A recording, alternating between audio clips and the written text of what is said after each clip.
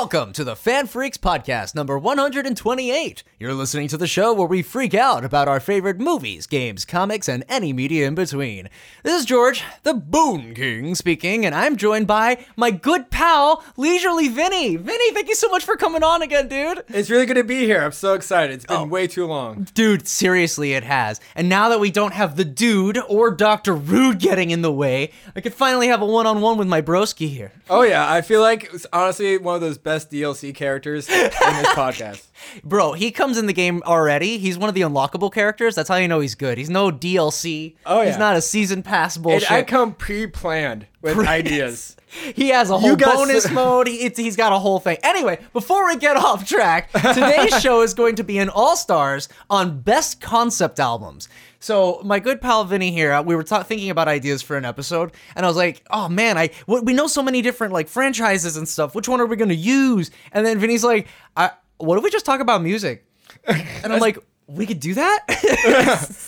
It's weird because I don't know why you always forget that that's like a third of my character. It's just music history, rock and roll history. You know so much about fucking like actually the drama and actual personal lives of some of these artists. It's like, so interesting. And I've expanded from musicians to like filmmakers now, like David Lynch and Dan O'Bannon.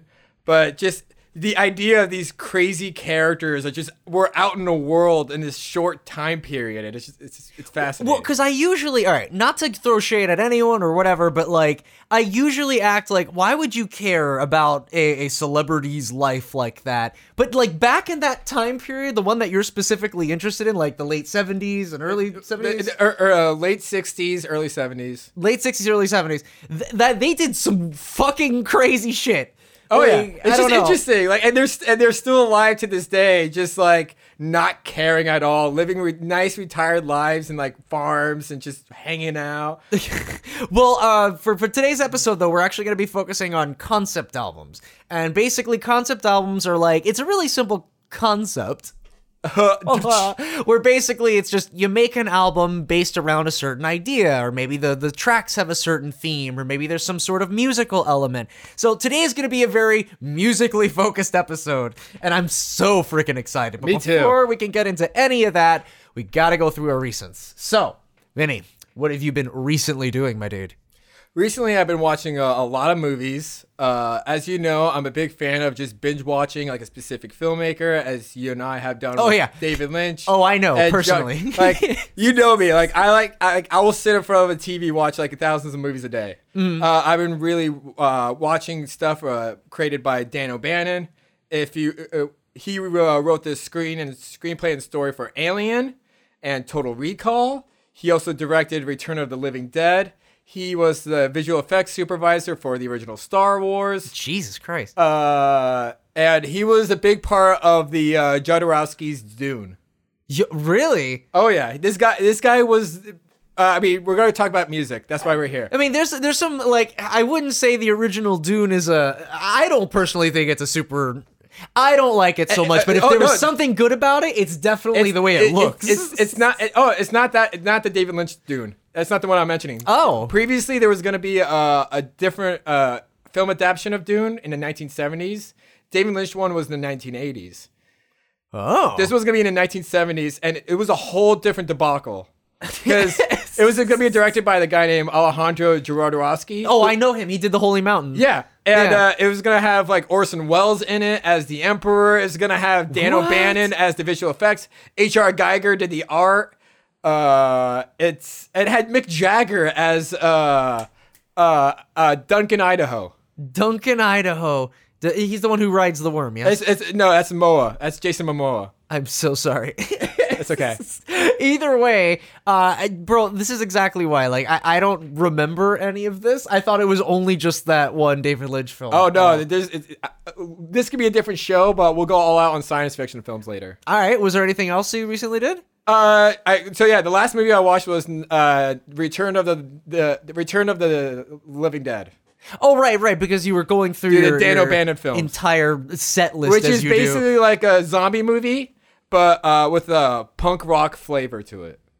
No, I've actually seen this on Red Letter Media. They talked about it. Oh for a yeah, little yeah. bit. It was Jay and the comic book artist, the guy who did With Jay and Silent Bob. Yes, correct. But yeah, no. I rewatched it. When I found out it was the guy that wrote Alien, I was like, Dan O'Bannon's the man. Like, this guy's rocks.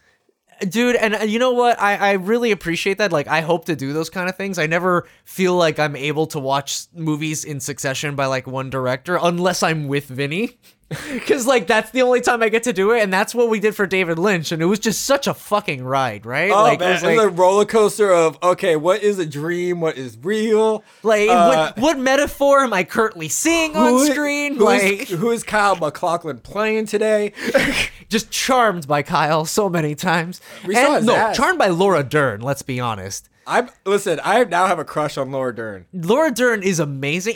And my saddest thing, and I feel like such a dick, and I didn't even realize she was in Jurassic Park, by the way. You didn't know? No, I did not. And it took me until fucking that one character she played with the pink hair to realize who she was. Are you kidding me? I hate it. When I was a kid, I had a huge crush on her. She's so cool. She was so cool in Jurassic Park. I wish I found these movies sooner, dude. Anyway, so that's a cool set and list to go through. I hope we can finish our John Carpenter one. Oh yeah, no, we got Assault on Precinct 13. I've been saving that one for you. And then Dark Star.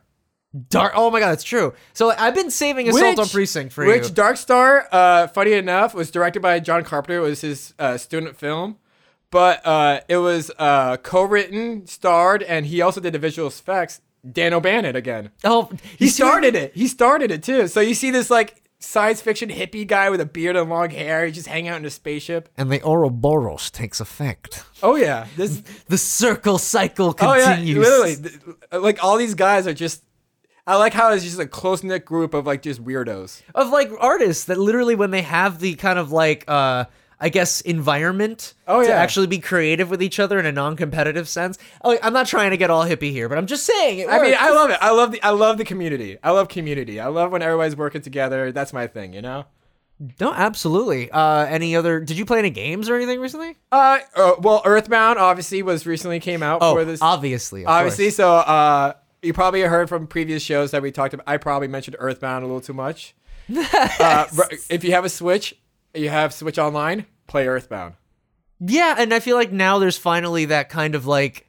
well, hold on. This is my question to you, though. As someone who knows Earthbound, how good are these ports? This is good. They play great. This is the from the Super Nintendo Online service. Mm-hmm. And so far, I have no problems. And there's save states, so you can save without worrying about going to call your dad on the phone. It makes things you could do a whole don't call your dad run. Seriously, the problem child run. Exactly. So especially someone who works a lot, it's refreshing, you know. It's like I love Earthbound. That's one of my top 3 favorite games. And Earthbound Beginnings, I'm gonna play that after. That's the NES prequel. And yeah, that's what I've been. Because I know like someone out there, no doubt, is gonna be like, oh well, the fucking refresh rate is off and the soundtrack. Because like these are accurate complaints. I'm not trying to belittle them at all. No. But they're like, in terms of just a regular first timer, is it bearable enough to get through? Oh yeah. Okay, that yeah. I feel like that's I've been hurt by HD collection, Vinny. Me too. So like I've been hurt too, and I'm already more than halfway through the game. You know, I mean, I'm spoiler. I'm in where it snows. So if you know where I am, I'm in where it snows. Antarctica. I just love Earthbound. It's just like Code Veronica. Because it's just it's a reference to early 1990s America. Because the whole thing is it takes place in Eagle Land, and there's references to Star Wars, Twin Peaks. Yeah. I didn't know about the Twin Peaks one until after I watched Twin Peaks and replayed Earthbound again because I had the Super Nintendo Classic, cartridge. Uh-huh. And when I noticed the bar in Foreside is the same bar as the the Roadhouse? Roadhouse, yeah. Same layout. Yeah, I thought there was another one too. There is another one. Like seeing the what's it called? The Red Room. There is another one, and I think that's Mother 3 though. Okay, we could have a whole episode about how I want to fucking play a localized version of Mother 3. We all do. Look, I'm not trying to throw any shade on the fandom. It's amazing. I just want Mother 3 to get the respect it deserves. That's all. Yeah. That's all. That's as simple as that. That's what I've been playing. So what have you been up to, buddy? All right, damn, that's a pretty good. Like I've been dying to actually play Earthbound, but I've never had it in a situation where it's like comfortable enough, and the Switch is like perfect for that. Oh, it's now my perfect system. I have KOTOR, Mega Man 3. I have Earthbound. I have literally everything I need, whatever in what mood I'm in. Bro, I have fucking SNK Card Fighters. I didn't think I was ever gonna get that. Like SNK versus Capcom Card Fighters, nobody wants that except me, and I got that for the Switch. So like, I like the Switch now. It is definitely really good. I'm thinking about picking up Monster Rancher 1 and 2 for the Switch. Fucking Advance Wars is coming. Like, boy, like there's so many good things. So many good things. If only the audience could see my head tilts when you said Advance Wars. I was like, oh my god. I know. You and I are big, I guess, simps for strategy. Oh. Hashtag Sims for strategy. Got it. We're going to trademark that. Don't you dare steal it, Zuckerberg. You hear that, Robot Stone Age? We're on to you. But yeah, okay, so my recents. Actually, I got to watch another anime, which is something. Okay. Because I recently talked on the show about finishing Paranoia Agent and how I just... Dude, I've had a really good 2 weeks for finding media.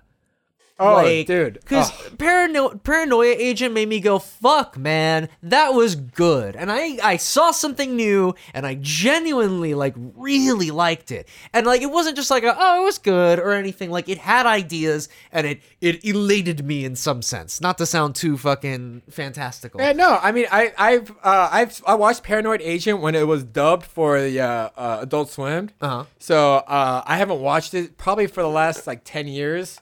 Probably around the same time I last watched like Big O or like I gotta finish Cry that one. Ed. And so I think I know I should rewatch it because I remember liking it. But I have to rewatch it. No, absolutely. Like I think it also wants you to rewatch it. Like it asks you to at the end as well. But anyway, I didn't see Paranoia Agent this week. I finished it the other week. What I watched this week was Dorohedoro. Wait. Oh, do you know this one? I kind of want to give... Hold on, audience. I got to give him a chance to sort of... No, I don't. No? Oh, fuck. Okay. It's the one with the lizard head guy. And it's like in a Mad Maxy kind of world where everything's fucked. Oh! Yeah. Okay, I remember seeing it. I remember seeing like images and like clips. Yeah, okay, so I remember seeing that. The idea behind this show, I'm still... Okay, I saw like the first 2 episodes, so I really don't have too much of a grasp. And to be honest, I actually try to go into things without looking up a trailer or reading a summary. I just want to go. You know what I mean? Yeah. Which is kind of the opposite of what people listening to the show are doing. I'm sorry if I'm ruining that for you. No. But, like, here we go. So it's basically this lizard head dude didn't always have a lizard head, and he wants to get his lizard head off. I mean, don't we all, to be honest? And so what he needs to do is he needs to grab people, put them in his lizard head mouth, and there is a man inside him who is telling him, the person in his mouth, if they are the one. And then he takes the guy out of his mouth and says, what did the guy in my mouth say? And to be honest, if I had a dime every time, am I honest? Anyways. And then he's like, oh, he said you're not the one? I'll kill you then. And then that's it. And like, and he has a best friend who runs a restaurant. And they're both in... Okay, so this was around this time where, like, I guess I don't know anything about the production history on why this happened, but this seemed to have happened, and I'm sure someone could explain it to me, where a lot of anime started using 3D models. And I mean, like, look, you can use 3D models. I'm not saying you can't. But it's really awkward in this show because the one, like, blonde-haired, supporting character that's... I forgot her name, but she runs the restaurant. And fucking... She's, like... entirely 3D almost all the time, and it clashes with everything else in the environment. Oh, that's jarring. I don't know. I don't think it's all the time, but it's enough times for me to go like, why is she 3D here? Why is everyone else 2D except for her and maybe Dorohedoro himself or whatever? Yeah. Chizo? I keep wanting to call him chorizo, which is a fucking steak, and I know that's not his name. I'm sorry. To be honest, in terms of storytelling, I I appreciate the fact that it's not afraid to go an extra mile in terms of stakes. It gets really violent, to be honest. But at the same token, I'm kind of getting tired of goalpost moving. And I wonder if this is going to... I think that's not a fair criticism because I didn't finish it. I feel like it has the markings of like a shonen anime where people have powers and we got the current villain of the week is on display right now. And like, there's nothing wrong with that. But getting off the heels of Paranoia Agent, I kind of want something more like Paranoia Agent. So I'm thinking I'm going to have to avoid animes in general. Probably just go to movies. You know, that's not even a bad idea, just animated films. But hey, if you're listening out there and know like a really, I guess, thought-provoking anime that isn't focused on combat. A limited series. Yeah, and please, one that's not a lot of episodes, because I like having an ending. Please. I like a lot of my favorite animes have a definite ending, a beginning, middle, end, and it's like at most 24 episodes, you know? Yeah.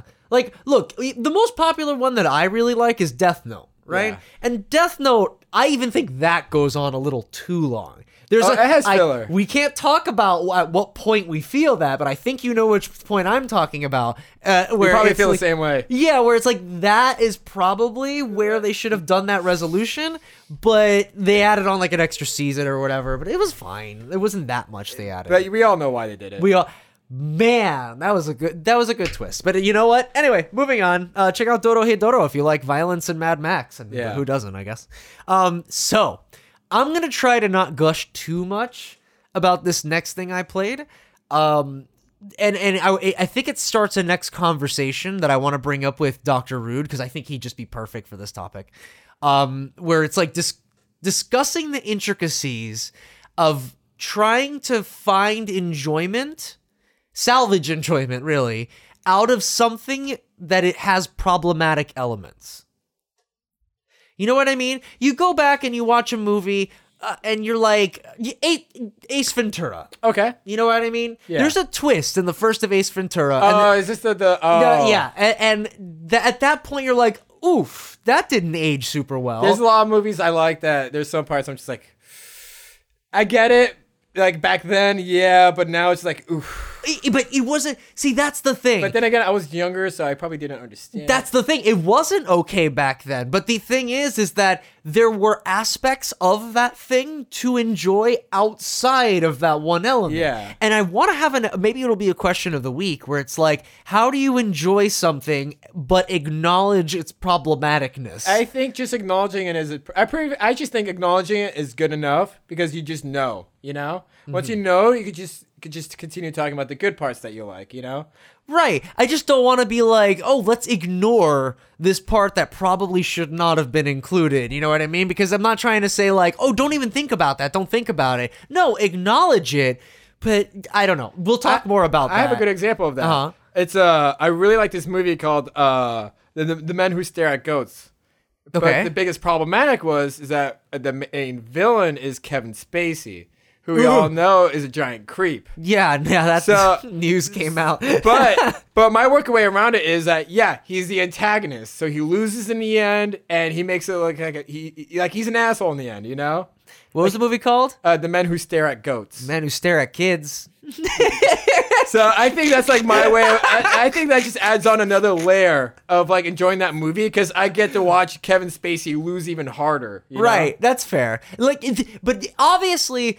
Oh, I'm not trying to have the whole question of the week right now. It'll have to depend on the movies, but I want to have that discussion because, and I hate the fact that is my introduction to this game because this game deserves a lot more attention and praise despite this one aspect that really is not a good idea and I don't want to negate it.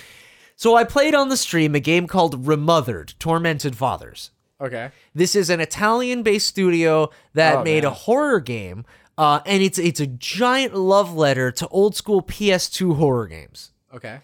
Like games like Haunting Ground, Fatal Frame, Silent Hill, and the most prominent fucking inspiration, Dino Crisis. Obviously. Crash Bandicoot.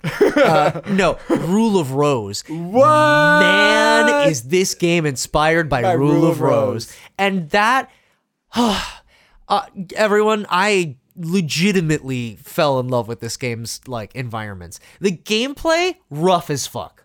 Really rough, I'm not gonna lie. It's not as broken somehow as Rule of Rose's combat still, so it is a little bit better. I heard that's famously broken. It's a little bit janky, yeah. But however, if you've ever played the Saw Xbox 360 games, I know that's a deep pull, but the Saw PS3 Xbox 360 games, it plays kind of like that. You know what? I seen the covers, but I never played the game. They're actually pretty good games. A little bit bullshit with some of its traps, but like if you get used to the jank, you can build around it. There are some parts that are a little bit rough, but man, the soundtrack, the characters, the world, like I think every part of this, but not every part. That's the problem, right? What's the part? The problematic part. What's the problematic part of Remothered? I can't say exactly what it is because it is a spoiler, but it is something. Oh, yeah. Yeah, it is something. I told you a little bit about it when we were in the car, but like it is, I get it. I absolutely understand how it's problematic, and that was definitely not the direction to go.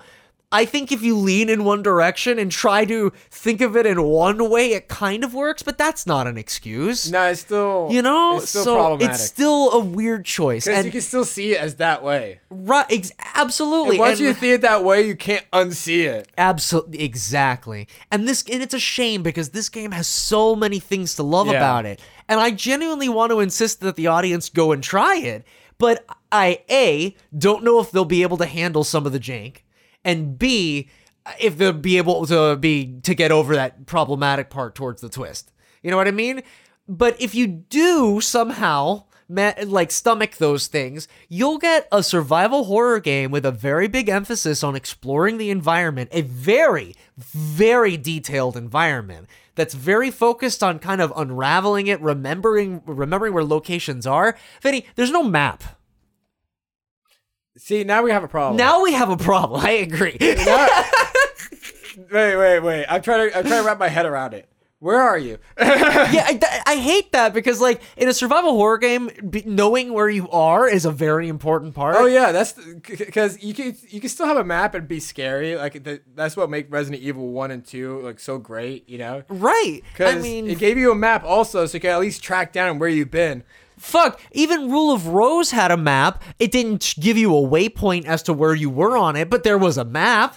So, like, there's something. Either way, I genuinely love the way this game tells its story. The characters are acted, like, in such a refreshing way. And I don't know, though. And, Vinny, I think it's very apropos that you're on the show. Because remember the big retro boom where everyone was like, "Oh man, it plays like retro games." Oh yeah, it plays like retro games, like the late 360 PS3 era. Yes, where, like Scott Pilgrim, Mega Man 9 to 10. We're back absolutely. in the 8-bit. Yeah, I cringed so hard from some of these people. But so now I'm wondering, like, is it the same thing for the PS2 survival horror era? Am I in love with this because it's just giving me something that I enjoyed, or is it actually something fantastic? And you know who will have to decide? Who? The audience. I thought you were gonna say Jesus. I mean, y'all do need Jesus, and whoever else you can personally, how I went through that retro reboom is I just kind of focused on the ones that I would enjoy, like Hyper Light Drifter. Yeah. But I just kind of just let it roll past me because a lot of these are just marketing gimmicks. And a lot of games come out as like, oh, we're a Silent Hill inspired game. And then it's just kind of like, okay, the person has a mental trauma and that is the only inspiration. It's like, what the fuck? Silent Hill's not even the only game that did that. Exactly. Too. So it's passe. But I will, after this, I'm surprised I haven't shown you it yet, but I'm going to show you the intro after this. And like maybe during the break. I don't know. And just so you can get an idea of how Rule of Rose it is. Okay. It's so great. Anyway, so that's all I got for recents. You ready for news? Yeah. Do you have any news? That's okay. I understand. The only thing no, I don't have any news. That's okay. If you think of anything while I'm going through, you're free to interrupt me. Okay. You get a free pass, Vinny. Okay. You get a free forget pass. Forget pass. You got it. A forget-me-not. I mean, I watch a lot of old movies, so kind of new stuff is just like, what is this young, cool, hip things? Actually, I got one for you. What? remember you were telling me in the car about the Shin movies? Oh, the Shin universe. Yes. Yeah, by Hideki Anno. Yes. Yeah. So, okay, what are they? Okay, so if you guys haven't found out, a few days ago, Hideki Anno, who is the creator and director of the Neon Genesis Evangelion series, the famous animated manga. Purple Robot Knife? Purple Robot Knife and aliens and angels and all that stuff. Deep meanings, religious, biblical references. Fucking banging intro. So recently, he's been working with Toei and Toho Company to make a cinematic universe. He already started with Shin Godzilla. He released 2 trailers, one for Shin Ultraman, which is based off the classic Ultraman series. But this time is gonna be a little bit more surreal. Yeah. And then we got a second trailer, which is gonna be Shin Kamen Rider, which is gonna be more of a 1970s action hero star, like action superhero movie.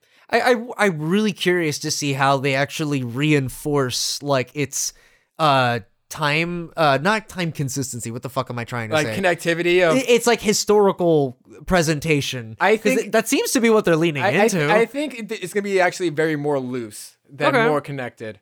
I think there's gonna be like a crossover here and there, but it's not gonna be like a cinematic universe. That's I fine. think it's just gonna be like a brand thing called Shin, like True Ultraman, True Godzilla, Neon Genesis. No, I'm all about being loose. All right, it's totally fine. Yeah. However, I will mention, for those of you who don't know, like Ultraman and fucking Kamen Rider, they're like fucking. I know them as the inspirations for Power Rangers because that's how I know. Yeah. But they're fucking long storied past. Yeah, so to get started, the whole... We can't go into the whole thing. I'm just going to go brief. I'm going to go brief. Kamen Rider and Super Sentai, which is a Japanese name for Power Rangers, fall under this superhero trope called Takazatsu. Yes. Which is superheroes with special effects.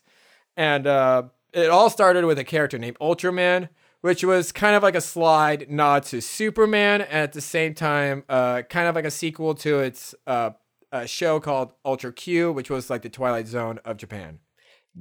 Which, by the way, when you hear Twilight Zone of Japan, I'm immediately on board and would definitely like to see this show. It's less horror centric, like or thought provoking as the Rod Serling Twilight Zone that we know here in the United States. Sure, it's obviously we have more monster stuff. Like each week is a different monster, and it's the humans, us, having to deal with the monsters themselves. But we can't kill them. I think I've actually seen an episode where like they had fish mouths. There's something like that. There's some stuff like that, yeah. But either way, we will do an episode on fucking Ultra Q, Ultraman. Yeah, because I genuinely, and this is why I interrupted to talk about it, because I actually do want to dive into that at some point. Yeah. Because it seems like there's a lot of backstory there. Yeah. But okay, so I got a few news here on my docket. Okay, here we go. So I want to talk about the Capcom countdown. Oh yeah. Okay, so very briefly. I'm hearing people think it's probably another Resident Evil. Well, just to tell everyone what it is. Yeah. Capcom, basically on their website, just put a countdown, and it seems to be somewhat Resident Evil related because the Resident Evil Twitters were promoting it. Plus, the history page of Resident Evil was like altered in some way. I think I have an idea what it is. So there's basically 3 guesses right now. It's a Resident Evil 4 remake. That's what I was gonna think. Yeah, which most people think it's fucking Resident Evil classics on the Switch. Which, guys, I would love that. And hey, if it is, I'm all for it. But I don't know. They haven't listened to us at all, so who the fuck knows? Or the third option, Reverse. I mean. They listen. They're doing better with listening to us, but they just. Yeah. I mean, for the Mega Man side, they are. Well, thankfully, but does Capcom even have that much of like a like hand in a lot of Mega Man stuff now, or do they just let the studio take care of it? No. I mean, they didn't. They have a more control over it now, but it's definitely have a more unified vision than it was previously. Okay, because that's the thing though, because like I appreciate. The scale of Village, but it's like, oh, we need Village DLC and all this stuff, and it's I don't know. I feel like with Resident Evil 7, it's kind of like an inch towards the right direction. Yeah, and check out our Resident Evil Village special if you want to see how I felt about Village. But there's a little bit about that. I'm not saying it's the worst, but go ahead and check that episode out. Yeah. Whatever it is, we'll see what it is on the day. Oh, no, it's out on President's Day. Yeah. So people think it might be because the president's daughter, her. I don't know. I think it's gonna be Resident Evil 4 remake. The Resident Evil what? 4 remake. Oh, okay.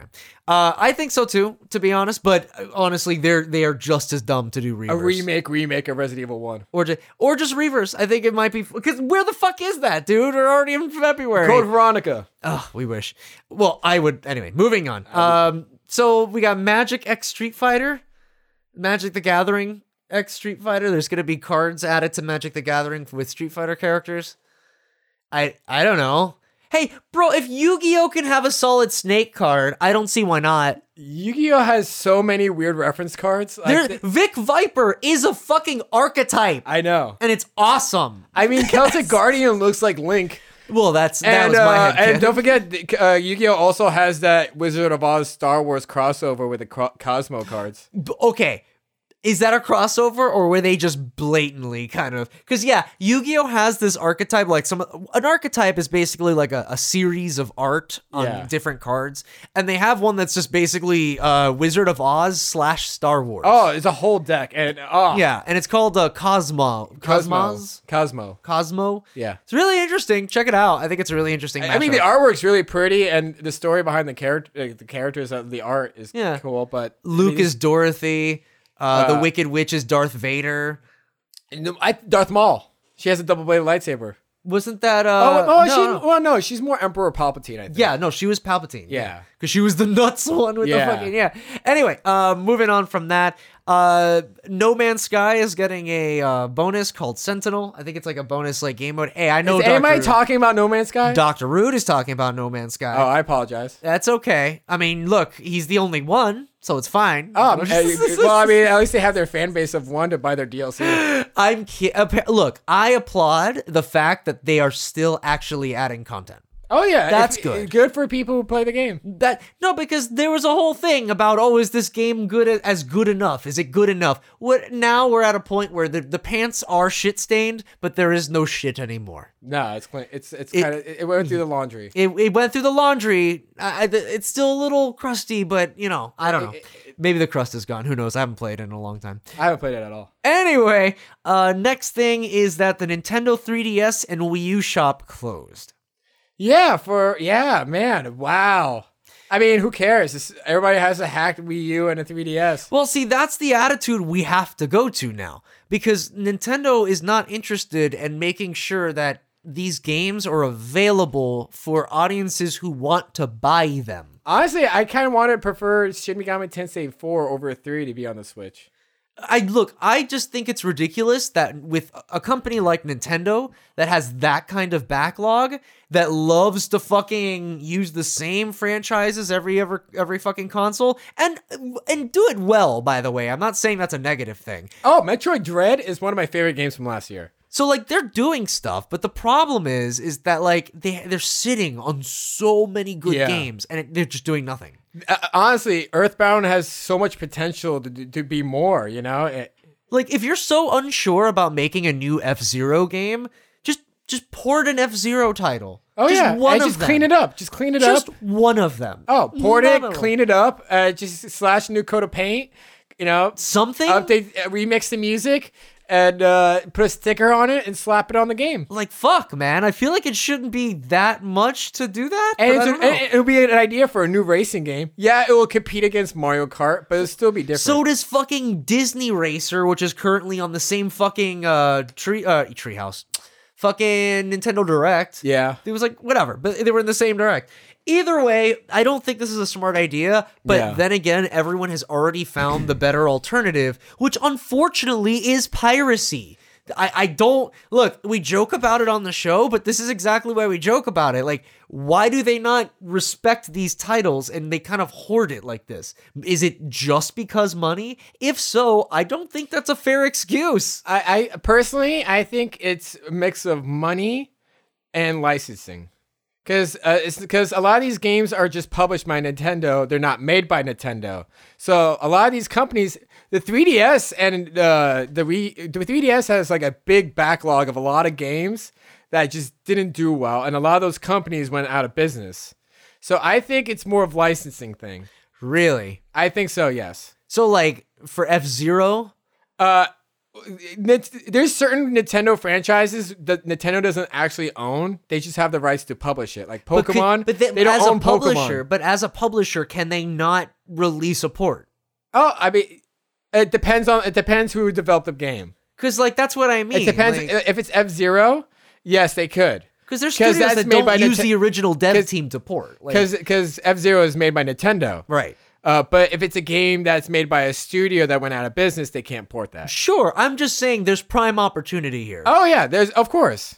Okay, Nintendo. I don't disagree. But I think I think there for some titles, there's a little bit more complicated, reasons. No, absolutely. All right, so on the risk of sounding like we're Nintendo bashing, we literally just praised the Switch like as we were opening. I love, like I said, the Switch is the greatest system. Either way, the last thing on my news docket is that there is going to be a BioShock film published by Netflix. Yeah, it's gonna be a straight to Netflix movie. They don't have a director or writer yet. Obviously, I'll keep my eyes open. But I am cautiously optimistic. I am not optimistic at all. No, I guess that's fair. If it's gonna be animated, I'll be more optimistic about it. If it's live action, I'll be like, oof. Unless they really do a good job capturing that underwater isolation feel, because that's one of those things that really stuck out to me because it was a lot different, than a lot of those action games that came out around the same time. But see, that's the problem. When it comes to Netflix, they tend to, amplify certain themes that really don't need to be as amplified. So I'm just worried that it's going to be underwater Mad Max. I'm worried. I'm worried that it's gonna be directed by Zack Snyder. All right, because the whole Army of the Dead and because the whole thing of his Netflix movies and stuff like that, I feel like Netflix is gonna try to approach like a Marvel film, BioShock, and it's gonna be like action with some comedic moments. There'll be there'll be like a few like atmospheric, what's it called? Screen like scares and stuff like that. Sure. I hope so. But it's Netflix. It's gonna have some comedic moments. It's gonna be lighthearted. It's gonna have heart. There's gonna be a supporting character that's a little sister. It's gonna be like a Steven Spielberg film. It's gonna be like E.T. but BioShock. If they do not get on a bike and start pedaling through the ocean, I don't want to be in this. I don't want to even see this movie. That's how I pictured it and it's gonna feel so off because that's not what BioShock is, Yeah, I agree.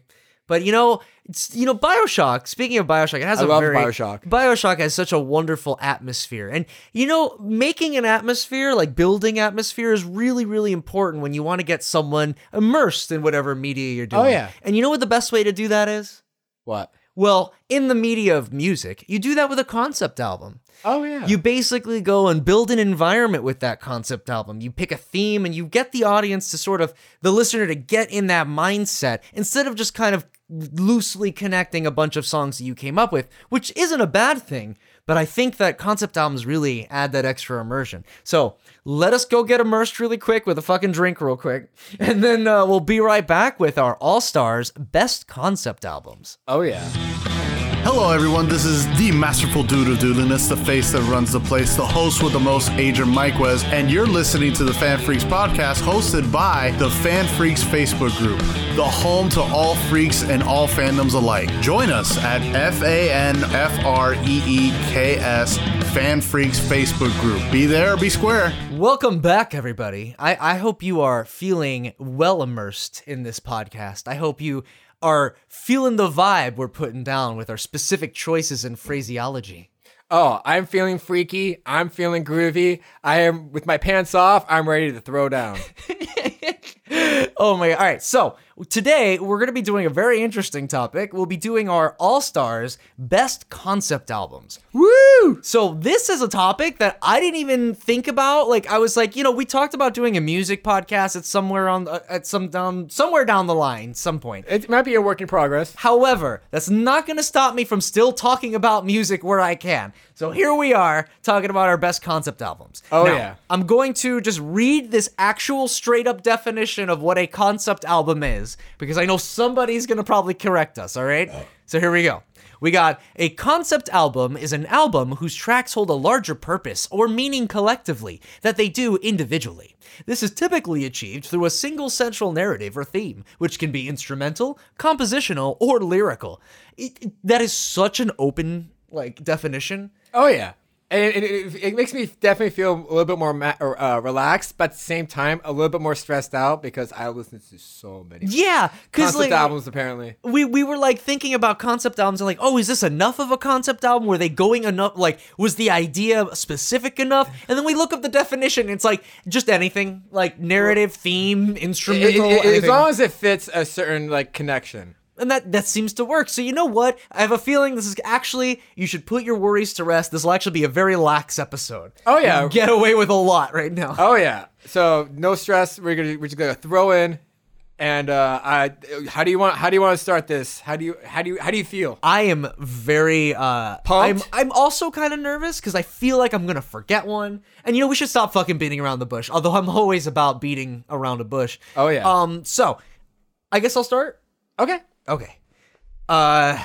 Just to sort of test the waters for you here. I'll be the crash test dummy. I don't know if your crash test dummy makes that noise, I don't think that's a normal thing. Anyway, so I'm going to start with a very simple one that I love to talk about and I never get the chance to talk about. So, there is a concept album by the band Forgive Durden, okay? I don't blame you if you haven't heard about them. They're kind of like a somewhat modern day punk alternative band. Not in the traditional, Offspring and fucking Black Flag punk, but a little bit more like the more As I Lay Dying-esque era and stuff like that, the 2000s. And by the way, I hope you're in for some music speak, because that's what we're doing. Oh, we're gonna use some loose terminology. It's basically we're gonna be talking about feeling. Yeah, by the way, I'm not saying we're gonna use specific words, scientific words. We're gonna be using a lot of abstract phrases. So just try and keep up. It's gonna be weird. It's gonna get a little weird. What Forgive Durden is they went, hey, what if we made an album that's just a play? Yeah. So it is a play written by the band Forgive Durden. And they went ahead and said, all right, so we're going to go ahead and write all these songs and write out a story and make sure that they kind of, coincide and all that. And then we're going to go ahead and fucking have a bunch of guest singers. Wow. So the thing is that this album on its own is really fucking good.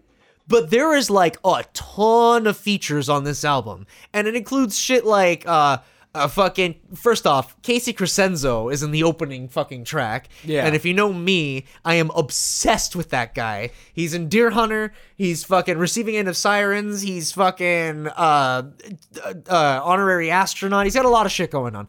But I love him to death. He's in the first fucking thing. Danny Stevens, fucking the lady from the Hush Sound. I can't believe I forgot her name, but she's here. Fucking Brandon Urie from Panic at the Disco. Oh wow! Is here. He plays the Atticus' brother Pallas, the king. I'm not gonna get through the whole story. I genuinely want you to go and listen to the story of this play. It basically is kind of like a fairy tale about a tale of light and dark. Yeah. And it is as literal as I fucking made it sound. So, think Star Wars-esque. Oh, yeah. In terms of light and dark. That's a big part of that story. Okay. But it is fantastic. I love the sweetness. It's so genuine. All the characters play their roles really well. I literally would kill to be in a live production of this album. Okay? I would... So I'm just going to go ahead and I feel like this should be a part of it. Just list a couple of tracks you like. Yeah. You know what I mean? What stands out? So I like Genesis because it's the opening track and that's the one with Casey Crescenzo. So I'm already a big fan of that. Fucking, I love The Spider and the Lamps. Yeah. Life is Looking Up is really optimistic. Doctor is this really cynical song. Did you listen to this album? I don't remember. I don't think so. Not Okay. yet. I think you might actually like Dr. Doctor because it's a mad scientist song. Okay, So that sounds cool. the one aspect you might really dig there. Yeah. Also, it has the guy from Say Anything. Oh, if you remember okay. Say Anything. Yeah, I remember. That's a great band too. That's a throwback Do you one. see this fucking all-star lineup? Like, I mean, there's I'm so many shocked, people. but I'm like looking at it right now. I'm shocked. It's pretty crazy, but I'm shocked. I don't want to go too much about it, but if you need a really nice play and you're not afraid of like alternative rock or kind of emo pop, because that's kind of what it is. Yeah. Don't be afraid to look up Razia Shadow. It is criminally underrated and still is my favorite play. I'm sorry. It's so good. So, Vinny, what's your concept album? Well, I'm here to bring you right down and introduce Crosby, Stills, Nash & Young's Deja Vu album from 1970. It came out the same week as the Beatles broke up. Oh shit! so it throw left field after the people are feeling down about the Beatles breaking up. Here's Crosby, Stills, and Nash coming out with a really sad album, just to let you know that the '70s is gonna suck because Nixon's president. Jeez, like the timing, right? Yeah, it's just impeccable. Also, the background, behind the tracks and stuff like that is kind of a downer. At the same time, Crosby, Still, and Nash were going through bad breakups. Crosby's girlfriend, unfortunately, got killed by a drunk driver during the making of the album. Stills got divorced from his longtime wife, Judy Collins. And Nash broke up with Joni Mitchell, another famous musician from around that time. Neil Young is just a depressing person in general. All of his songs tend to be like a little, not like sad, but like comically like bring you down. Well, I can appreciate a sense of humor while still being kind of real, realistic. That's how I feel about it. It's a sense of humor with the realism, and I think like because personally I feel like Neil Young has this sort of like autism, like he's on the spectrum somewhat, because the way he probably processed it was probably a little off because you have like songs like rather differently. You have songs from David Crosby like Deja Vu, which is about just feeling like you're living through the same day over and over again. It just feels like a drag. Or his song Almost Cut My Hair, which is about cutting his hair, which is a symbolism of conforming to regular society, The lyrics talk about letting his freak flag fly. I'm kind of jealous because I couldn't talk about the tracks on Razia Shadow because they're story elements. Oh, yeah. But I like the fact that you're going into like what the song is actually talking about. Steven Stills wrote a song called 4+20, which is about his history of him and his family always being poor. And now as an adult, he's going through a different type of poorness, which is being heartbroken. And that's the benefit of hold on.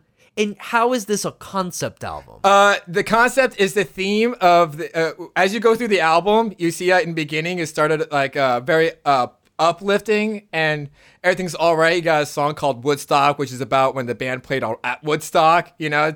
Everything's all lively, and then it follows the theme of not everything is going to be as good as you think it's going to be. Okay, something like a faded kind of thing. It's because you have songs like about conforming, like Almost Cut My Hair, and then you got Neil Young's song called Helpless, which is a song about being helpless. Right. So like the track listing is essentially being thematic in the sense of losing hope, which I'm not gonna lie is a fucking ballsy topic. Not even then, but even the songs themselves. The majority of the songs is acoustic. So even then, a lot of them feel like very homey and warm, but the lyrics are just very sad. Ironically, Graham Nash, he wrote the happier of the songs. He wrote Our House, which I think is one of In the middle of the street. No, not that Our House. Not that house. The one next door. No, this is, I listen to Our House. It is like one of the sexiest, loveliest songs ever. Ooh. And then you got another song called Teach Your Children, which is about children and parents learning from each other. So he has like positive messages, which is all in the beginning of the album. And then you got David Crosby and everybody just bringing the mood down. And the whole theme is just, expectations is not what you expect. And everything's not as great. All right. Seems like a very introspective album. Oh, yeah. And it really shows in the end and the song "Country Girl," which is more of a suite than a song, and it's a story about a woman who works at a dingy bar, and she thinks like this is gonna be the rest of her life. She has no future, no hope. Christ. And this is Neil Young's song, by the way. So he's enjoying this story, you know. And then, but at the very end, there's a little piece of hope. And then the album ends with a song called "Everybody I Love You," and it's just everything's just all happy again, even though the world sucks. I feel like my list is going to be a lot more superficial than yours. Mine's just more. Mine's more so emotion much. driven. Mine's more emotion driven. That's so much like legitimate emotion driven. Like actual, like each song has a very emotional weight. I showed you. Mine's a play. I showed you the Deja Vu album, the brown cover with the black with the old Western style. Yeah, I have the 50th anniversary, and when I'm at home, I put that album on. I'm relaxed.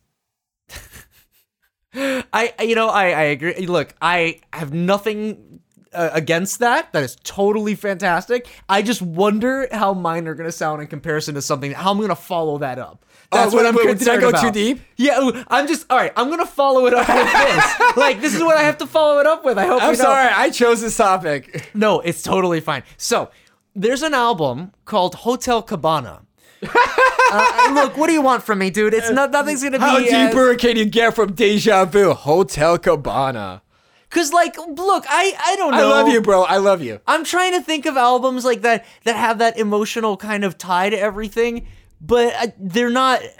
I don't know. I thought I would be like, hey, this is the theming. Don't forget, it's also the time back then. This is the. That is true. There are more. I don't know. Musicians are probably more emotional back then because of the heightened sense of, we have a common enemy with the U.S. government. Yeah, that's I mean, very much into that. I think there's a whole tie to that. I agree. I'm sorry. I don't mean to sandbag No, go, myself. dude. So talk about Hotel Cabana. Why should I wear fucking condescend? Why should I wear this Hawaiian shirt? You should, because I'm gonna I tell love you. I'm gonna set the stage for you. Okay. Okay. I got my pants on. I legitimately found this album right before going on vacation.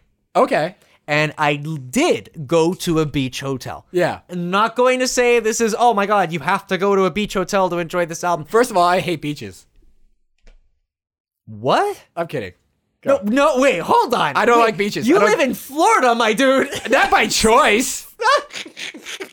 I learn and love so many things from Vinny, so many each day.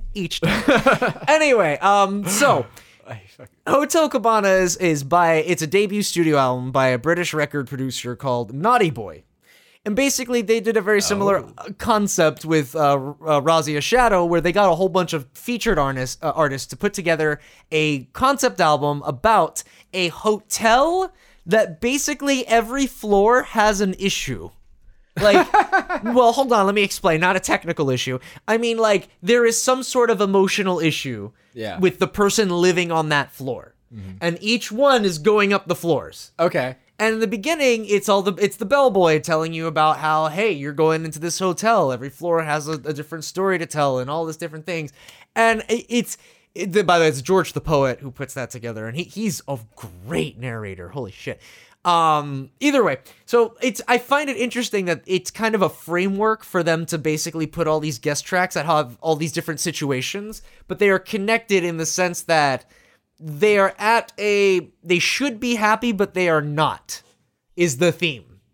I get it. You know what I mean? I know you're in a place where you should be happy, but you're not. Both situational and literally. Okay. And that's a really cool concept. Okay. I mean, there's a lot of songs. No One's Here to Sleep, Home. I love Never Be Your Woman. That song's fucking great. I'm very low key. I love it.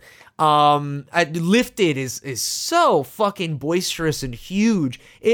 There's a lot of really good fucking artists here. Sam Smith is here. La La La comes from this album. Oh, wow. In case you want to know where the fuck that came from. Yeah. Fucking Amelie Sande, she's fucking gorgeous. Bastille does a track here. If Ed Sheeran's your thing, he has a track. Top Floor, can you guess which one I ignore? I'm gonna give you a quick guess. Is Top Floor? Well, yes, to be honest. Plus, there's two bonus tracks. Daddy by Ifan, it's the Daddy remix by Ivan Difidid. I'm so sorry. I don't know how to pronounce this. Don't apologize. It's not my name. Well, it will be now. Watch me. He's like, he calls the government. I have a freaking paper right here. Sign it. No, but like this remix is really fucking chill, and this is my favorite track on it, and it's a fucking bonus track, which is kind of funny. And it's an interesting cover. Check that out. And they did a cover of Daft Punk's "Get Lucky." Okay. And that's there too. I like Daft Punk, so. Yeah. So if you're looking for a vacation album that's not, oh God, Never Be This. Oh, that's a good album too. Anyway, sorry, I'm getting into the track listing. Never Been the Same by Thabo is really emotional. Love it. Sorry, gonna move on. If you need a good vacation album that's not afraid to dip into the emotional side every now and then, check out Hotel Cabana. I don't feel anyone's talking about it. I really you know what? I always enjoy a good chill album, so I might check that out. And and by the way, I might check it out because I like Get Lucky. So, but that also the cover's really like it has such a God. How do I don't want to say tropical and sound like an idiot. I like tropical though, but it's a very bassy, almost summer night feel. Okay. Does that make any sense? Yeah, I hear it. You're like at night on the beach. And, you're just chilling there. I get this really nice I can visually see summer wind kind of thing. Like at night, there's palm trees blowing with the wind. Love it. And like a small band playing at a bar. Yeah. I hear it. Okay, cool. I'm glad you're there. You've grasped the concept. I'm a very visual guy. Bone, you know me. I could... Thank you, Leisurely. I appreciate it. I got you. But last thing about it, the genre is it's pop, it's hip hop, and it's contemporary R&B. That's cool. All right. So what's your next pick? I guess we'll go a little bit on the weirder side. The next album I picked is Lola versus Power Man and the Money Go Round Part 1 by the Kinks. I'm sorry. Okay. Say that one more time. Lola versus Power Man and the Money Go Round Part 1 by the Kinks. Was there a part 2? No. That's a joke. Fucking A. Mel Brooks did the same thing with History of the World Part 1. They do that shit all the time where there's a part 1 and there's no part 2. So, a little brief history about the Kinks and the album specifically.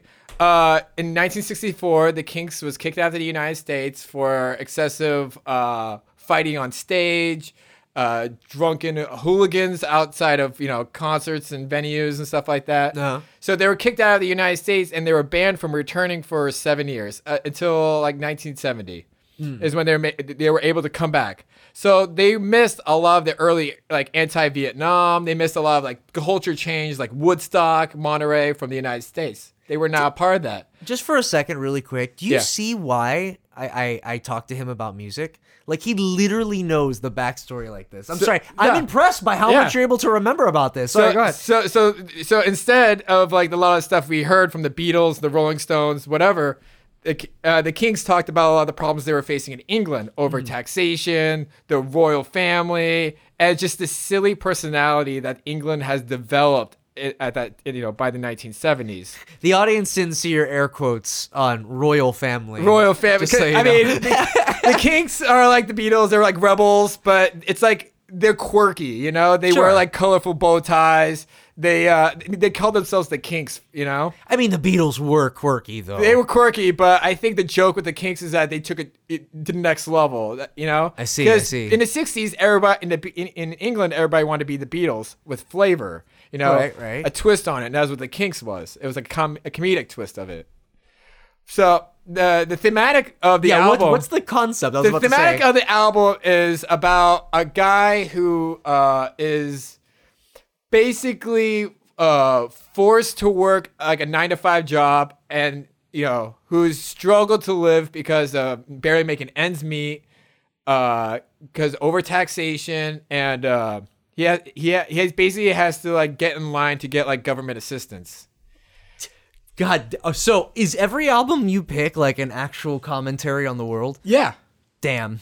So a lot of this was a lot what the Kinks were facing themselves, especially the brothers Ray and Dave Davies, the two writers of the album. Because they were pretty much living in the poverty ghetto version of like East London. Okay. And a lot of their songs are like kind of self-reflections of what they went through after being kicked out of the United States, as the deal with they were noticed like the deal with the record company that a lot of the money they were supposed to be getting from like the sales of their records, it was not coming to the band. It was going to all the promoters, to all like the lawyers and the people who own the record companies. Yeah, I was about to say, and that's the music industry. So they wrote a song called "The Money Go Round" to reflect that, like them just not getting any of the money that they're gonna get. I love these themes of rebellion you've got going on here. So we have an album of this guy, played by Ray Davies, and he's basically going through a change in life through a week. In the beginning, you notice some of the songs like "Strangers," "Get in Line." He's in a very conformed way of life. You know, he has to get his government assistance. He has to try to make ends meet. He has to work. He has to like get electricity to this house, whatever, right? Mm-hmm. So he goes to this party. He meets a woman named Lola. Don't we all? And don't we all? And it turned out. Was she a showgirl? Her name was Lola. What I consider is the first positive transgender character in music. All right, that is a big claim, but I will take it as an example. I personally think it was what I've seen so far. Okay. Because it was about him falling in love with Lola. He finds out that she's not just a woman, but she's also part, male. Right. And at the end of the song, he's like, you know what? I don't care anymore. I'm still in love with you, and I don't care if the world's messed up.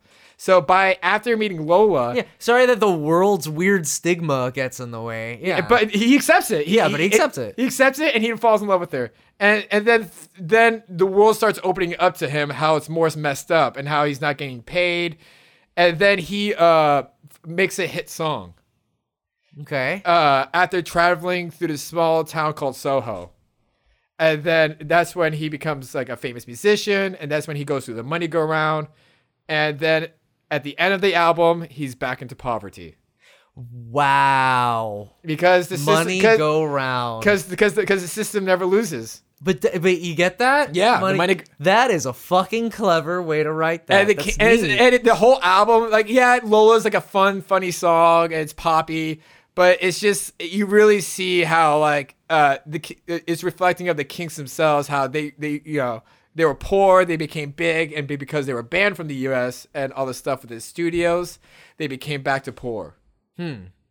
That's look. I only know like one or two songs from the Kinks, so I don't have any exposure like album sense. Yeah, but they seem like they know what they're talking about. I like to view as albums like books. They tell a story, and that's what I think. Like the Beatles, the Kinks, Crosby, Stills, and Nash. Well, speaking of books, my next album, it was actually a counterpart to a book. What? It broke new ground. 100% straight up the Bible, the soundtrack. No, I can't wait for the sequel, dude. Bible 2 now in theaters. Starring Mel Brooks. Why? Listen, nobody knows how I think. I would take a Mel Brooks. I would take it. I would take it. He's done a lot of Jewish characters. Has he ever played like Jesus? He played Jesus' waiter in History of the World Part 1. Okay, it was close. We were close. I want him to play. I like how I knew that from like the back of my head. Dude, you know so many things at the back of your head. But anyway, speaking of the album art being ahead, boom, brought it back in. So my next album is going to be called, is an album called Haunted by Poe. Oh. So this album is actually, okay, so nobody really fucking talks about Poe, and I don't think that's fair. They should. Poe is so great. Poe is like, okay, I'm trying to think of what her real name is, but it's Eop. It's Poe backwards. No, it's thanks, buddy. It's Anne DeKouter Danwilinski. Okay. All right. Now, if you are in sort of like the horror novel scene, Danwilinski may sound familiar. So Mark Danwilinski, my apologies, is the author of House of Leaves. Oh, wow. So on the show, we've talked about it a little while ago. I actually gave this book for Christmas to Dr. Rude. so he can read it. It's like a really interesting and very, very a little bit pretentious, but very thought-provoking and very abstract book. It's really interesting. So to get an album based on it is even better. So what she did was she wrote this album with her brother's novel in mind, while on top of it using it as an outlet to get like I don't want to use get over, but to confront the feelings of her father who passed away. So don't worry, I got some emotional stuff here too. Oh, wow. So it's a tribute to her late father, and in the album are snippets of her dad talking to her, because what her dad would do he would create these like tape recordings of like different lessons and things, because I guess he was he sounds like a very astute guy, where he's talking about different trivias, different games. He made lesson plans for his kids on tape recorders. Yeah. So she uses those tape recordings in the music. Uh-huh. And the way that it's incorporated, it's just, you get this, okay, and the album's called Haunted because she feels as though she is haunted by the memory of her father. Uh-huh. But while it's also kind of playing into the fact that it's a horror novel that it's based on. Yeah. So it's an interesting blend of situations, and the album itself is like an alternative rock, a little bit of pop rock, experimental rock. She is so goddamn smooth. I love Poe. She has two really good albums. I love Hello, which is the album before this, but Haunted is a concept album in the sense that it uses that concept of her late father, as well as playing into aspects of the book, House of Leaves. And like, for example, the song 5.5 Minute Hallway is a reference to in the book where the wife finds a hallway inside of her house, and each time she measures it, it's a different measurement every time. Yeah. So she's freaked out, and she ends up calling somebody, and they also find out that this hallway keeps growing, and the outside of the house isn't changing to support that. Uh-huh. So it's like literally it's a very interesting novel, and that's literally all I'm going to say about the story of House of Leaves, but there is a song called 5.5 Minute Hallway where she sings about living in it. And I'm just saying, there's a lot of really, really emotional songs here. Spanish Doll, fucking Terrified Heart, A Terrible Thought is really smooth. I know Vinny loves Haunted. Oh, Poe is great. So Vinny found Haunted through something else. Where did you find Haunted? I found Haunted through a video game, Alan Wake. Yeah, so Poe's an Alan Wake soundtrack. By the way. I love video game movie soundtracks. So when I was scrolling through and I saw Poe, I was like, I have to listen to this whole album. I had to do it. I love the song. The song was so good. I want more people talking about her because she hasn't come out with anything new recently. But I love these two albums. I genuinely do. Haunted's fresh. Not a Virgin is like such a good song. It's basically a fuck you to anyone who's like, women have to be pious. Women can't have sex. No. Yeah. And it's just like, nope, sorry, not a virgin. And I'm not gonna lie, I did listen to it. I mean, there's one thing I gotta say to add on to your Haunted. Solid fucking set list. No, absolutely. Solid fucking set list. That's it. You know? Hey Pretty is an amazing driving song. Wild is a really intense. I'm not gonna spend too much time on it. Check this album out, please. Oh yeah. Sorry, I'm trying to rush through because I know I can spend hours talking about each song. Oh, yeah. But we're not doing a review on it. We're just giving a brief overview and letting y'all fucking give it a shot. Come back to me when you hear it. All right? So, what's your next album? I got like two more. Okay, so my next album I'm going to take out is Ringo Starr's 1973 Ringo album.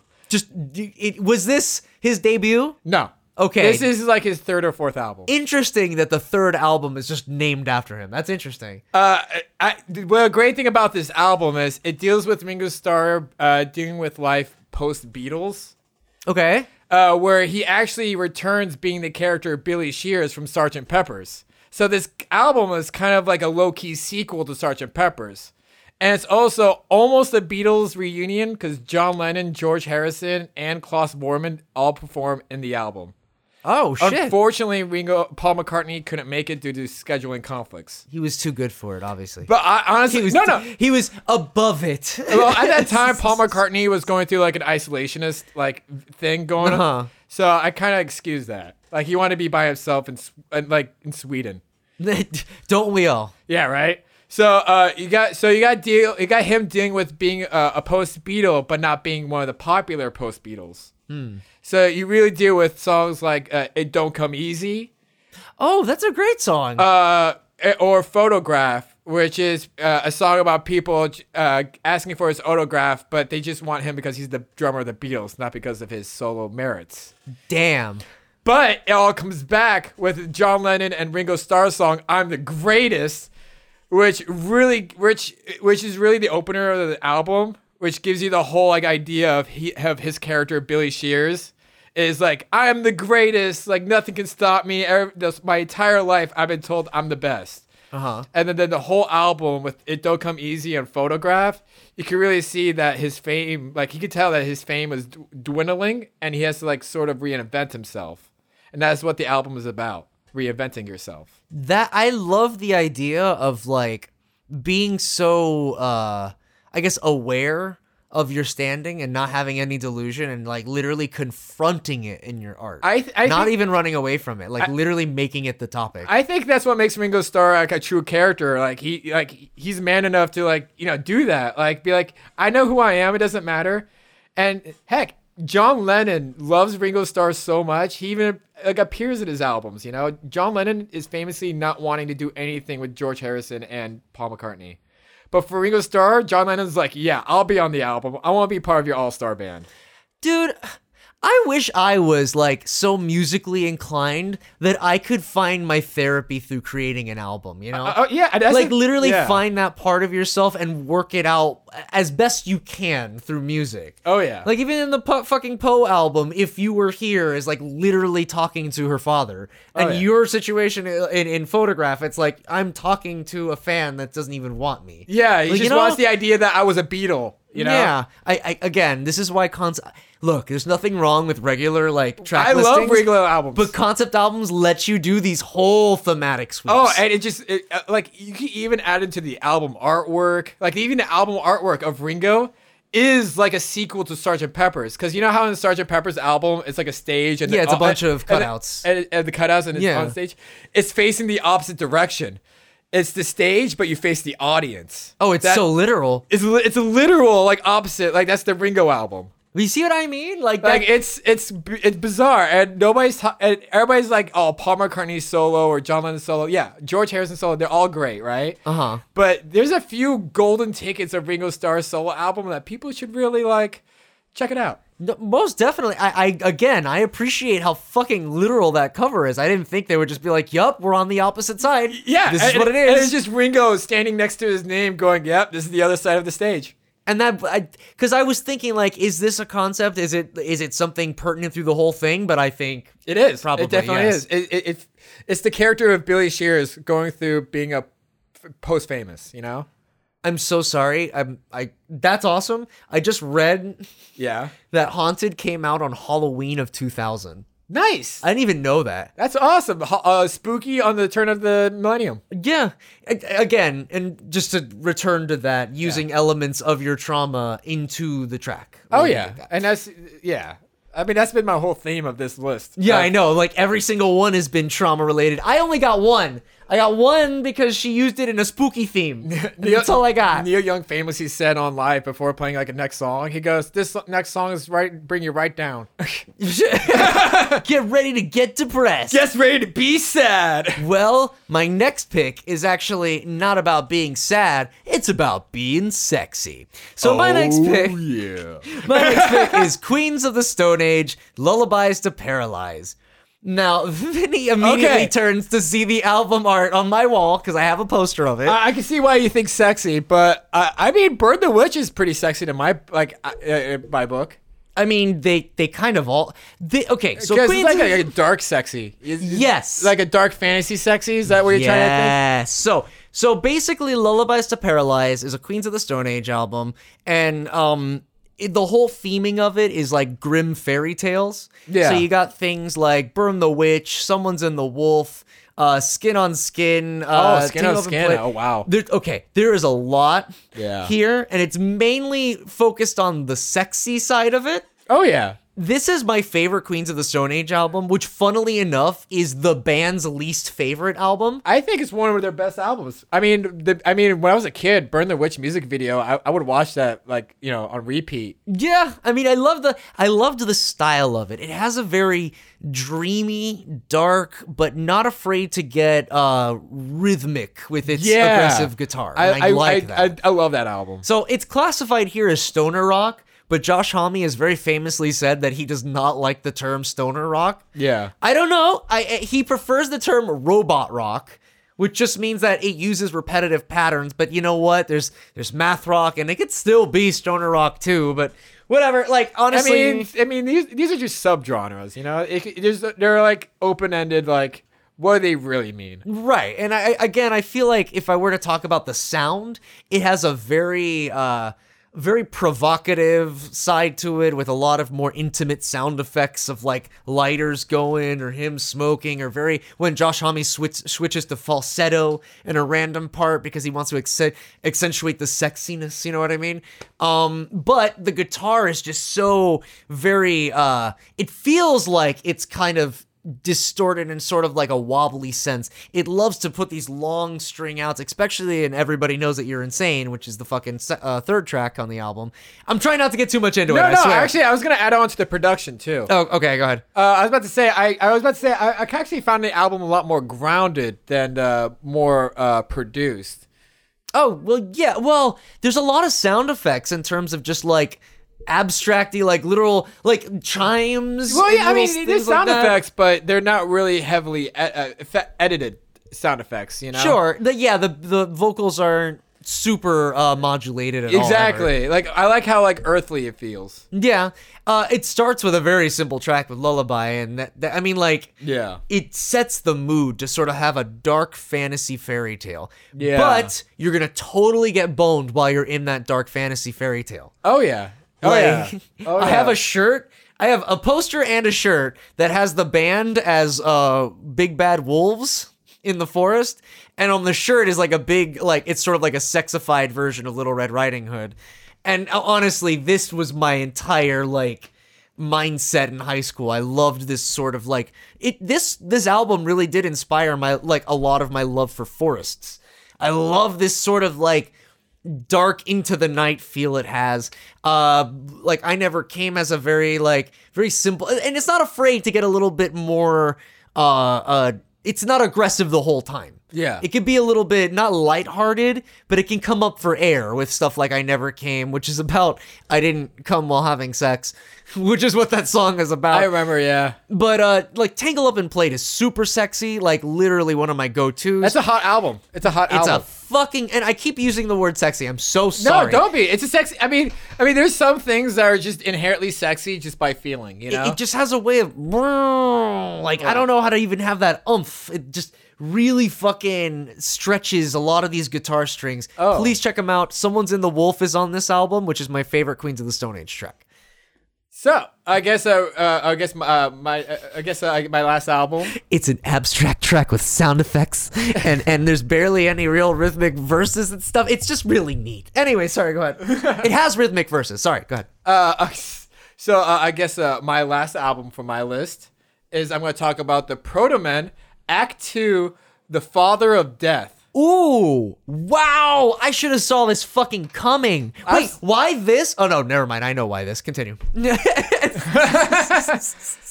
So this backstory with the Proto-Men, they're like a synth heavy rock band that uses themes from Mega Man and other 80s movies like Streets of Fire and Terminator and all that stuff. Right. The album art cover is actually a homage to the art cover, the poster art cover for Streets of Fire. Mm-hmm. So the album is basically like a synth rock album. It's basically about the prequel to Mega Man in this weird dystopian future. It's about how like Wily and Dr. Light were once friends. They try to build robots to help betterment mankind, so they don't have to do the dirty jobs. So that way people could just like live and safe. Like this is if you made the Mega Man movie. Yeah. This is like The- a the story per- you'd probably follow. Oh yeah, exactly. So it's very like 1984 Orwellian. So everything's like super like futuristic. Uh-huh. And then I mean, spoiler for the album. Wiley betrays Dr. Light. What? Yeah, But he's so trustworthy. I know. Dr. Wiley? Right. Damn. And then for like the second half of the album, we followed Dr. Light, who's on the run from a government controlled by Dr. Wiley. Which song has my favorite? You know my favorite song of theirs.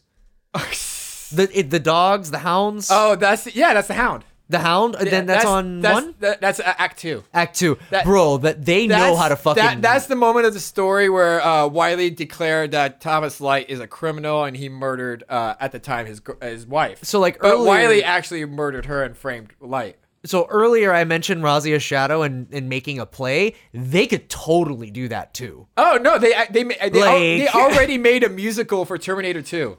What? That's on Spotify. It's called it's a Shakespearean version of Terminator 2 called Terminator the Second. Okay, I'm also just gonna vouch for Proto Men. They're an extremely fucking good band. Oh, they're great. Like I saw them live, and that was like a religious experience. They did like the cover up albums are really good. Oh yeah, all those '80s hits. They do covers of 80s hits, but this guy has the closest Freddie Mercury impression I've ever fucking heard. Oh, you're talking about Raoul Panther the Third? Yes. Mr. Panther the Third has a fucking fantastic Mercury voice. They all have great names. They all have great characters because they're all supposed to be like. Because the whole like idea of the band is that they're characters in the Mega Man story, but they're side characters. Uh-huh. So they're just watching the events told happening in front of them, and they're just telling it for the next generation. That's the story of the Proto Men. That's very similar to another artist that I'm going to bring up, but finish off on Proto Man. So if you like 80s synth heavy rock with a science fiction story about betrayal, love, death, and just all around just kick assery, check out Act 2, The Father of Death. If you like Coheed and Cambria, I like Coheed and Cambria. but like the story's and you want the story to be a little bit easier to follow. And you want to play some video games? Yeah, and you like, bro. Where is like I don't know. Where's Capcom with the Proto Man? You know, where's my Stars team like album where they make an album about? No, never mind. That sounds cringy as fuck. Funny enough, the other Mega Man band, the Megas, they have a Castlevania version of that same group called the Belmonts. I was gonna say that Castlevania would work really well, actually. The album's okay, but they're not the Proto Men. By the way, just so you know, Silent Hill 2 does have a rap album. It is on YouTube. I don't. Best concept album. Let me tell you about the emotional backstory of the Silent Hill 2 rap album. It was written by DJ. Moving on. Let's not get into that. So my last album. Well, let me do some honorable mentions really quick. Okay. I just have two, and I'm just gonna lightning round. Go for it. Honorable mentions are just really quick. So my first honorable mention is Second Persons, The Elements. Basically, the album is just like, I think 4 or 5 songs that are all based on the original elements: wood, metal, fire, water. So 4. And like, you know what I mean? And they do songs based around that theming. And my other honorable mention is My Chemical Romance's The Black Parade. I know. I'm cringing. Shut the fuck up, Vinny. You know how I feel. Shut the fuck up. When I was a young boy, I felt inspired. Black Parade was a fucking call to action. Let me tell you how it felt going to high school with this guy. Shut the fuck up, Let me tell you about going to high school with this guy. I've known this guy for 15 years. This guy doesn't know any shade lighter than black. Never. My whole wardrobe, even now, even right this second, I'm wearing all black. His boxers, primarily black with a slight shade of red. Black is my color. You have to understand. Like, I look good in black. I'm just saying. You know what? Saying this, I'm also wearing primarily black too. So you shut the fuck up right now. Either way, now you make me feel like I want to pick it as something to talk about. But I can't. Just to say fuck you, Vinny. So my next pick is My Chemical Romance's The Black Parade. You want to know why? It was a call to action, and you know what? It was basically a voice for the voiceless in a weird way. Yes, we were all just young teenagers in school making mountains out of molehills and shit. But you know what, dude? My Chemical Romance showed us that there was sort of like a world for people that didn't 100% conform. And I know how that fucking sounds. I did like Teenager. Oh, yeah. Fucking scare the hell out of me. I like Teenager. Mother was good. House of Wolves. Wait, you brought a Mother? Yeah. Oh, I love you. Mother was my favorite track on that album. That and Teenager were my favorite tracks of that album. Even though I was bashing on it, we all listened to it in high school. Dude, like you're gonna act like it wasn't an amazing album though. But I know the songs, so you can't hate me on because you can't be like, I know what you're talking about. I guess so, but I'm just saying like there was a lot of fucking songs. Mother was great, Teenager was great. Which one was the one that but who wears your heart? Oh, fuck. What was that? I got you. Hold on. I'm sorry, audience. I need a famous last words. This album's an S rank album, by the way. It's fucking fantastic. There's not one bad track on. I mean, how cringy it is a great album. Like it's solid. It follows the same theme. You say cringe, I say earnesty. God damn it. The Black Parade was a fucking movement, dude. It was just like, you could just unabashedly be yourself. Do it. And the theme of it was a parade. They were leading I don't want to say like the freaks, but it was leading the outcasts. But it looks like but at the same time, I jokingly always thought that they were singing songs about like unconforming, but at the same time conforming people to the same look. The thing is, there isn't a track about not looking like everyone else. There is an idea that you should just do what you feel is right, or not even what you feel is right. Just do what like appeals to you and like that doesn't hurt anyone. Like that's the spirit of fucking goth and punk. Just like being yourself. That's the whole idea of it. There's not one thing that says like pop people are scary. It's teenagers. Every teenager is scary. You know what I mean? They talk about a lot of stuff like, societal expectations and whatnot. And I think it's part of it. It's just kind of like how to interact with different societal pressures. This is how I disappear, wanting to disappear, just literally dying, and what kind of things would come across that. Because you have to think of it this way, Vinny. This is My Chemical Romance off the heels of 3 Cheers for Sweet Revenge, which is like the emo fucking, I don't know, I don't want to say catalyst, but it sort of was, where I know the goddamn, the Cure fans are gonna fucking slap me in the face. Look, it brought a resurgence of emo, because there was definitely emo in the fucking late 70s and 80s. It was there. Yeah, of course. But at the early 2000s was a giant resurgence in emo. It was like someone poured a bucket of black paint with white highlights over the world. With white face paint, and like and eyeliner. Platinum hair. Oh my god. Dude, what an age. What an age. And I was just like, what? I'm going to tell my grandkids about the emos. I can't wait until all these old people get like super old and geriatric. They try to tell their grandkids about, back in the day. That's what I'm saying. Back in the day when I was a young boy. Yes, Grandpa, we get it. You were a young boy. Funny enough, my mom actually does love the title track.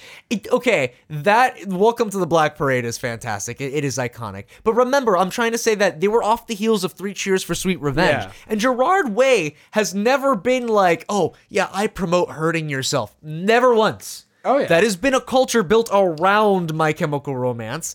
And they say it in 3 Cheers for Sweet Revenge. They mention razors and stuff like that, from the razor to the rosary or whatever. But this album, I think, was supposed to be a thing like, yeah, you're depressed, but just own it.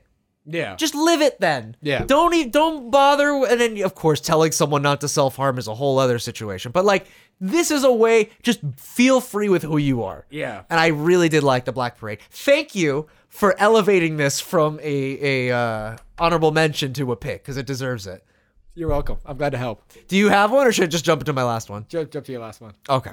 So my last thank you. I'm sorry. No, don't be. I mean, I never said it was a bad album. I just, Cancer can make me cry. Yeah. Well, yes, in real life, but in the song Cancer, Yeah, no. it is a really emotional song. Anyway, my last pick, and I'm going to try my hardest not to talk too much about this, is the Deer Hunter's Color Spectrum. We could both talk about this. Yes, because you also love this album, but not to be that guy, but this is Your most favorite album. without a doubt, and has been for years, my favorite album of all time. Oh. This is a big fucking pick for me because I don't say that lightly. Oh, yeah. You know what I mean? And I love the fact that you like it, because if it was like, it's okay, I would not understand you. Yeah. Like, No, I do. Like, I'm gonna mention what parts I like about it. So I'm gonna go ahead and tell you what the concept is for the color spectrum. The color spectrum is literally what it is. It is 4 songs per primary color of the color spectrum. Yeah. Okay? So this includes red, orange, green, blue. Sorry, red, orange, yellow, green, blue, indigo, violet, white. Oh, and I forgot black in the beginning. My apologies. So, like, it goes from black to white, following the entire rainbow, and each one gets 4 songs. Yeah. And it's so simplistic with its concept, but I don't want to be that guy, but do you know what, like, synesthesia is a thing where, like, you experience, like, I listen to this song, I get a yellow vibe from it. Yeah, no, I mean, well, certain emotions, kind of compare with certain colors. Right. Red with anger, Right. Black with hopelessness, white with hope, with a feeling of God, like, it's great. I love hearing you talk about it because you're absolutely right. Yeah, because I know the color spectrum. I know. I'm sorry. I'm not suggesting you don't. I'm helping you, like, Yeah, I'm just emphasizing that with such a simplistic premise, Casey Crescenzo, as I mentioned him earlier before in the Razzia Shadow pick, he put this album together, and it really feels like he had these thoughts, like, this feels like a Green song, this feels like, but each EP, because it's a series of EPs, it's not really an album. Yeah. It's very strange. Each color is an EP, but all together make the color spectrum the complete collection album. Yeah. Anyway, so to get into it really quick, it starts out with black, and it's a very, as you said, hopeless. It feels very cold. Bleak. There's a bleak aspect to it. It's very, there's a lot of electronic parts to it. Oh, yeah. I personally did not like the way it started with like, when I first started hearing it, there's a prog guitar segment. Oh. In Never Forgive, Never Forget. I love that song. I don't like the it's prog does this all the fucking time, and I find that it breaks flow, and I get what the point is. And usually in prog it's bam bam bam bam bam bam. I get it totally, but I felt like it distracted. But in this album, because it's already distorted with all those factory sound effects, it works. Oh, yeah. So, I'm sorry. I didn't mean to... See, I could do this for every track. Yeah, no. I mean, I'm not going to do it for the every whole track. album has a whole flow. And just to say some of my favorites, I love Red. Red is one of my go-tos. I love Curse of Cynicism. Cynicism. We Got a Score to Settle. That's a good one. We Got a Score to Settle is the showcase of Casey Crescenzo's vocals. Like, try to sing that song. It is fucking hard. Deny It All is catchy as fuck. Oh my god, Orange. I'm so sorry. I'm gonna go through it really fast. We Got a Score to Settle from Orange. Great song. No, that's Red. That's Red. Ah, damn. No, I'm not talking about, what's that song?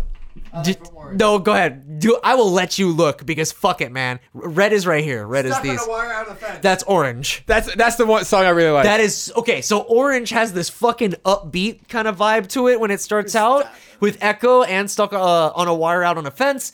And I love that song. The way it... I'm not going to go track by track. I'm so sorry. I keep wanting to do it. It goes from bleak to angry to, fuck it. Fuck it. I can just do whatever with Orange. Then it gets into uplifting with Yellow. Then it gets into earnesty with Green. Which is my most favorite of the color spectrum. Which, to be honest, that's a connoisseur fucking pick. I love it. That is when he goes to pure, just acoustic, heart, earthy tones. There's country elements to it. The canopy is so sweet. I'm gonna fucking cry. Jesus Christ. All right. Anyway, yes. So you get to this very earnesty, introspective. Sorry. Go ahead. No, I just thought of something. I realize I skipped Misplaced Devotion in yellow. What? Like if you'd like, if you could return with The Dead Don't Starve. Okay, you need to return with me on an episode so we can go through To this. the color spectrum. To Yeah, actually do yeah. it, because we're gonna go too much into it. The Mr. Malum from the... Stop! You're going too cool. Okay, I'll get you. Okay, Too cold? Fuck. I'm sorry, audience. I'm like flipping out like an idiot. It's such a great album. I have the vinyl to this, and each vinyl is the different color. Yeah. Just so cool. Anyway, so moving on. It goes from green earnesty to self-reflection to a sort of like longing sadness with blue. Then it goes into indigo, which is all esoteric electronic. Oh, yeah. And then it circles into class and style with violet, where you collect yourself. And then, to bring it all home, with white. And white just fills you with hope. So you go through this cycle of emotions straight from bad all the way round to hopeful again. Like good. And you could just start it all over and circle it over and over again. And that is the color spectrum. I love the color spectrum. That's such a great album. I can literally jump. I personally use music as a way to reinforce my emotions and the way I'm feeling. There's a lot of escapism in some parts too, but I can go to this album, find a track for any mood I'm in. Oh, yeah. Any mood. And find a way for it to lead into me being happy with white. It's definitely Casey's Crescendo's definitely biggest album. I call it his As a magnum opus, yes. Yeah, it's by scope, by genre, by just scale alone, you know? Just it has everything. And because it's born of this concept with the colors, it gives him simultaneously a good framework and a lot of room. Oh, like, yeah. What's green? He thinks, I don't know, earthy, so I'll use acoustic and stuff like that. There's a unity in the separation. And like, this isn't his first foray into fucking concept albums. People scream at him for the acts. Because he has a series of albums, Act 1, 2, 3, 4, and 5. Yeah. And it's a story, much like, you know, as we mentioned before, Proto Man or Coheed and Cambria, where there is an overarching narrative. But in my opinion, despite everyone loving those albums, his best album is The Color Spectrum. I agree. It just has so much more of an emotional scope for me. Migrant's a close second. Fuck, you know, Migrant is a very underappreciated album. I like Migrant. Like, it doesn't have the same driving force, but it has it has something. But I feel like it's a good follow-up to Color Spectrum. Did I mention this is Deer Hunter, DEAR? Yeah. Because I know I said Casey Crescenzo a bunch. But I mean that's because to us we know who. Yeah.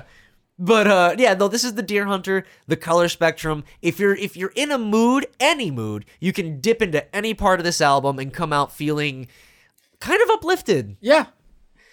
You definitely feel like you moved on. And much like this album, I feel like I got really uplifted talking about these albums. Me too. So thank you again for A, coming up with this idea, and B, coming on the show and talking with us and the other freaks about, you know what, music for fucking once. Yeah, thank you. I'm really happy to be here, and I'll definitely will come back, and we'll jam some more. We'll talk about Color Spectrum more depthly, because we'll definitely go deep into that. Absolutely. You know what? I'm just gonna have to figure out more ways to make sure the dude and Dr. Rude aren't here.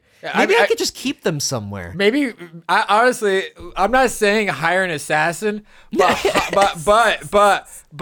hire a mercenary. That's an different. idea. Assassin's illegal. Mercenary is an occupation. You hear that, Dr. Rude and dude?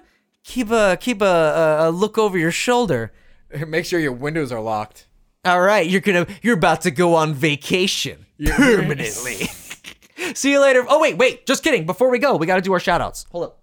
So, I would like to bring these shout-outs, put extra special shout-outs to the Hunt Boys, Justin, Scott, Jeff, and Frothy. And also extra special shout-out and loving embrace to Cheyenne.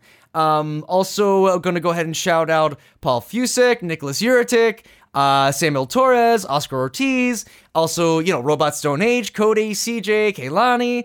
I love those guys. They are literally badasses. You should get to. Actually, no, you do know them. Yeah, I'm gonna be meeting with them soon. Oh yeah, that's true. Go tease that shit. I mean, I don't know how much I can say because I don't know how much they announced. You do have a confidentiality clause. I understand. Yeah. So, but I'll say is keep in touch with the Robots Don't Age guys, and who knows. Yeah, I mean, honestly, we're gonna get to your Twitter, but you are very active on the Twitter, so keep an eye out. You guys gotta follow me. Yeah, but hold on, wait, let me finish the shoutouts. So I got Von Condersmite, Beefy Sumo, love ya, Squinty, Screechy Kai, Julian the Czar, Megan Peepo, Crows of the Damned, Lindsay Misleading, Izumi Chenmaru. By the way, Lindsay, I know you loved my fucking last segment on Color Spectrum.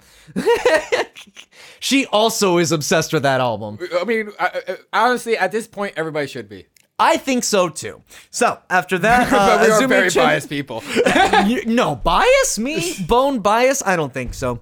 Azumi Chenmaru, CJ the DJ, Boogle, Burnsy. Thank y'all so much for listening. Where can they find you, Leisurely Vinny? The world can find me on Twitter at Leisurely Vinny, where you can talk to me about science fiction films, music, and just overall just have a good time.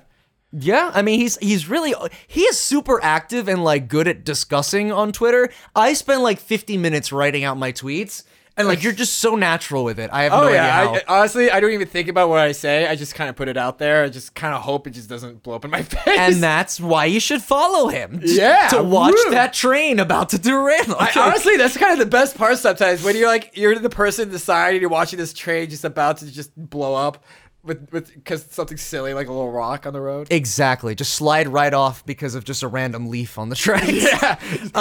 But you can contact me at Bone King TV on Twitter, or you can check me out on Twitch at Bone King TV. You can also talk to us as a collective hive mind at Fan Freaks on Twitter. And just want to say thank y'all so much for listening to this episode. Now go on out there and listen to some concept albums. Bye.